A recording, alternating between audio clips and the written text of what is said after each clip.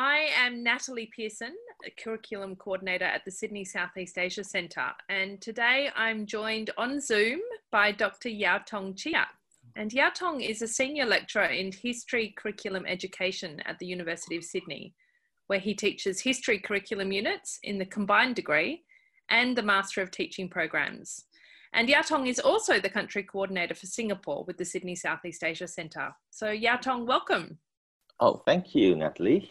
Today, we're going to be talking about your work on the history of education in the context of Singapore.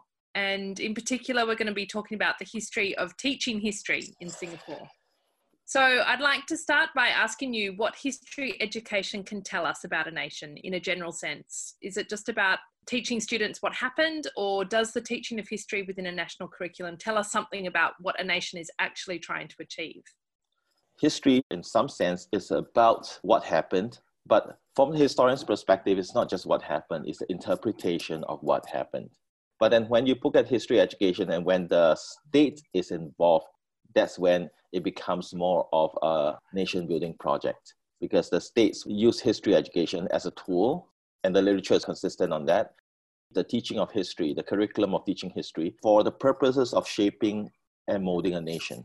It is consistent in most, if not all, countries of the world, Australia included. Let's turn to the Singapore context then. Why is Singapore such an apt case study to think about education and the teaching of history within a national curriculum? One thing, I think the smallness of Singapore helps.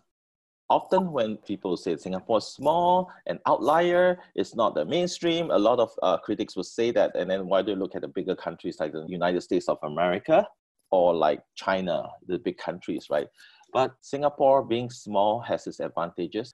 Academically, I like the concept of center periphery by Edward Shields.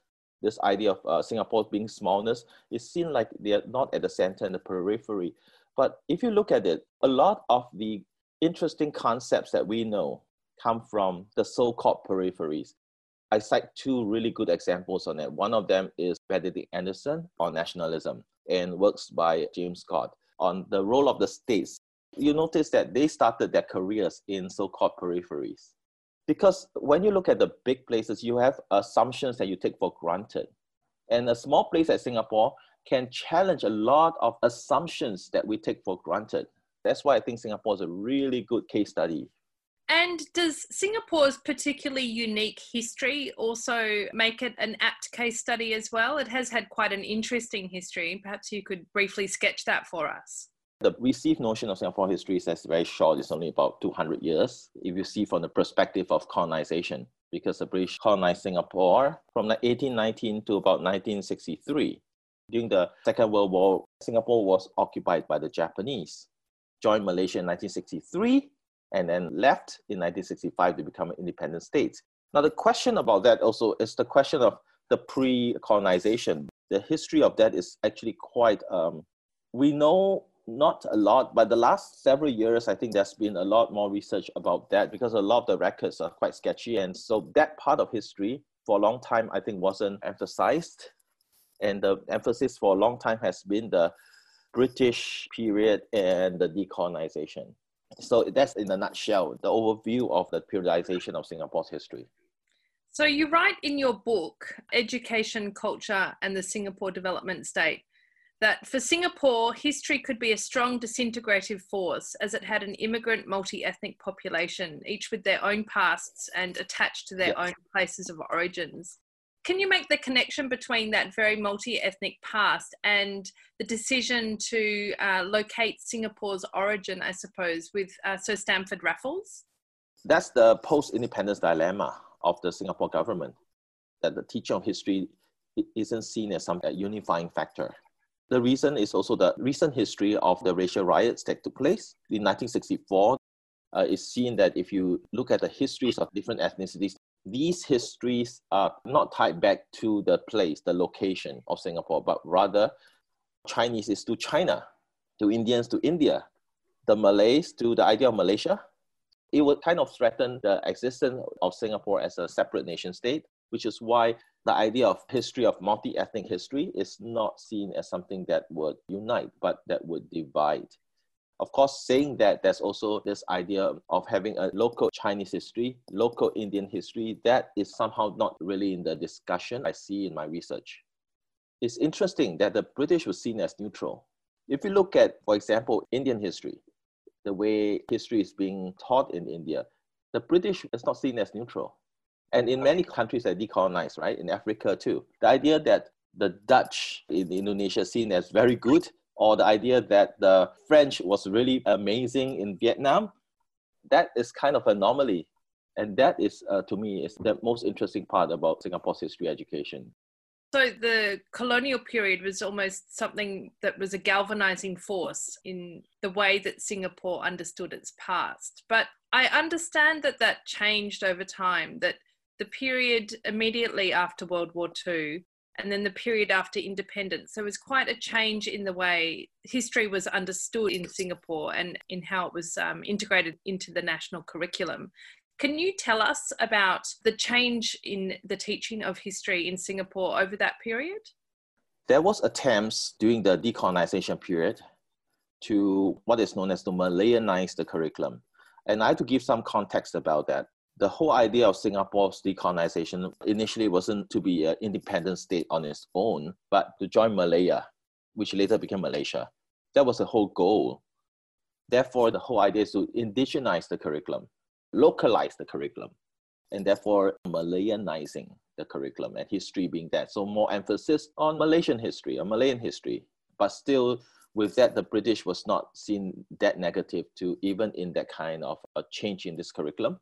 And then the post-independence was the period where the British was seen as a neutral thing, not galvanizing force, more like neutral. And the reasons is not only ethnic, it's also economic, because of Singapore's economic strategy of inviting foreign multinational corporations to invest in Singapore.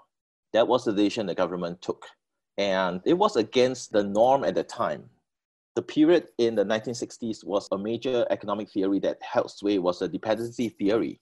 And what happened was that the notion of local industries, nationalizing the industries, took place, I think, in much of decolonized Africa and Asia.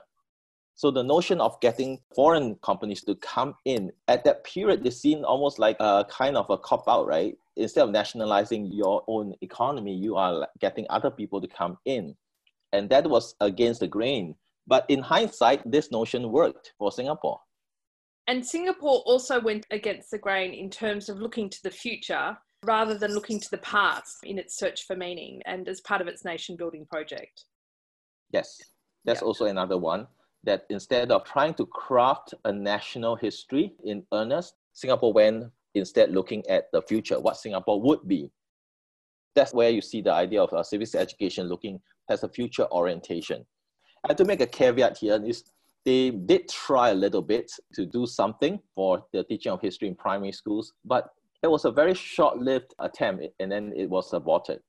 So those first couple of decades post-independence, Singapore was not embracing the teaching of history in its curriculum, but this changed in 1984 when they introduced a new syllabus, a new history syllabus. So what prompted this shift in how history was taught and what was the new syllabus trying to achieve? 1984 was really a turning point in that since then, the history of Singapore is being taught in schools in a very big way. There's a few reasons. One, I think, would be some would argue that the loss of the PAP's complete monopoly of parliament was perhaps one factor. The People's Action Party, Singapore's ruling party since 1959, had a total monopoly of parliamentary seats from 1968 to 1981. In 1981, in the by-election, one opposition MP candidate won. And I think that was one of the galvanizing reasons behind this idea that the Singaporeans was taking the Singapore's success and prosperity for granted. This kind of narratives came in. So I think political reasons was a key factor more than the economic or the social factors. So it's not education per se, I think. However, the aims of it was not a political history. It was a social and economic history, a depoliticized history. Sure, but this idea of a depoliticized history is obviously not possible if the purpose of that depoliticized history is political. Absolutely, right? The whole depoliticization process, if it's driven by the state, is inherently political. I'd like to talk now about this crisis mindset that you mentioned earlier and this theme that we see in Singapore of overcoming adversity through tenacity and innovation. One of these crises, whether they're real or imagined or engineered, relates to what you call historical amnesia. So what was Singapore forgetting and how did they address it? Amnesia, from a perspective of state, the supposed historical amnesia, is the intertwining of Singapore's decolonization with that of the story of the People's Action Party, and that is very hard to separate. And so the forgetting is the forgetting that Singapore could have gone another way. Singapore could have collapsed. It's almost Singapore's existential crisis. This whole notion of Singapore is very fragile. Singapore is very vulnerable, both in terms of its location. It's a small country surrounded by countries that may not be so friendly. There's an external environment isn't favorable to Singapore. The internal environment, Singapore is also fraught with ethnic cleavages that could spill over again. So this notion that's beneath the surface lurks a lot of dangers. This is the kind of narrative that's always been put forward. So this forgetting of that Singapore is vulnerable. By 1990s, Singapore was like the very successful East Asian economic tigers and this kind of notions, right? And younger generation growing up in prosperity would take all this for granted, forgetting that Singapore is vulnerable. Yeah, I think this idea that there was a concern that young Singaporeans might take peace and prosperity for granted and fail to commit to ideals such as meritocracy and multiracialism is really interesting. And I understand that a major policy initiative was introduced in 1997 called the National Education Program as part of an effort to introduce a comprehensive citizenship education framework. So what was the significance of this National Education Program? That is the core of my book, actually, the National Education Program. And this is beyond just the schools, but from the school context, it became the key framework to frame all of education for citizenship in Singapore, and it's very much tied in with Singapore's national identity. The scripting of Singapore's history, or some call it the narrative template. This is the script of Singapore's history, and it's known as the Singapore story. And Singapore story is about the nation overcoming trials, overcoming crisis in the 1960s, and how Singapore became what it is today. And I think this national education to me is important because the script is now complete. 1984 is the first version of that articulation. And then 1997 national education, you see that this is the culmination of the scripting of Singapore's national history from the state perspective. So what's happened since 1997? Is the national education program still being taught in schools and in Singapore more broadly?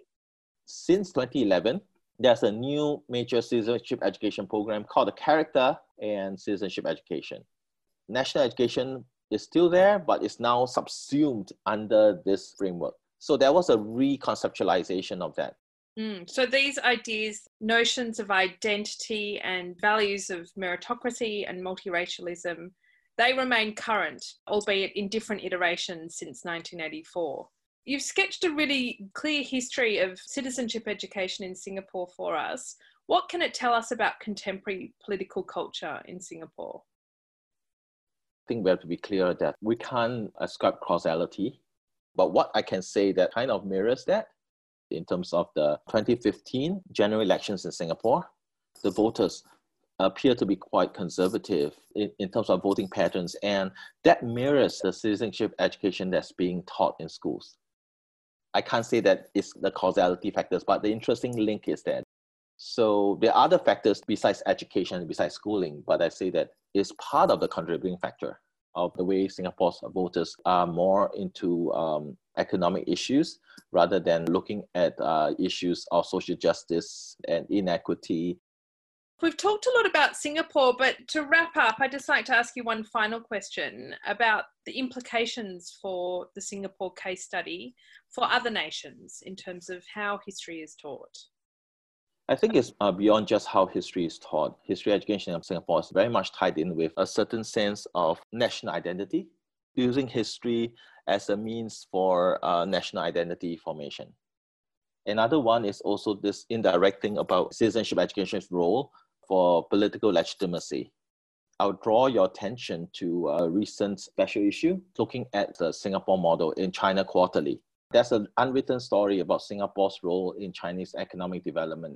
Partly it's also because the role of Singapore's founding Prime Minister, Mr. Lee Kuan Yew, and also his relationship with China, with Deng Xiaoping, and then successive Chinese leaders sought his advice. Deng Xiaoping saw Singapore as a kind of a model. He actually was very explicit. You can see it in 1992 when he went to Shenzhen. He said about wanting to learn from Singapore and to surpass Singapore. So Singapore had a lot of inputs in China's early economic development, especially in the early years of modernizations. Mm. And fascinating that those ideas are still resonating decades later in China. Yes. Yeah. We started off by talking about how Singapore is a great case study because it's small, it's discreet. So it will be very interesting to see how these ideas around governance and education transfer to China, which is, of course, much larger and quite different in many respects. Yaotong, thank you so much for spending some time with SEAC today to talk about your really interesting research. And thank you once again for joining us. Thank you so much, Natalie. Thanks for listening to this podcast from the Sydney Southeast Asia Centre at the University of Sydney. For more podcasts like this, look up Sydney Southeast Asia Centre at soundcloud.com.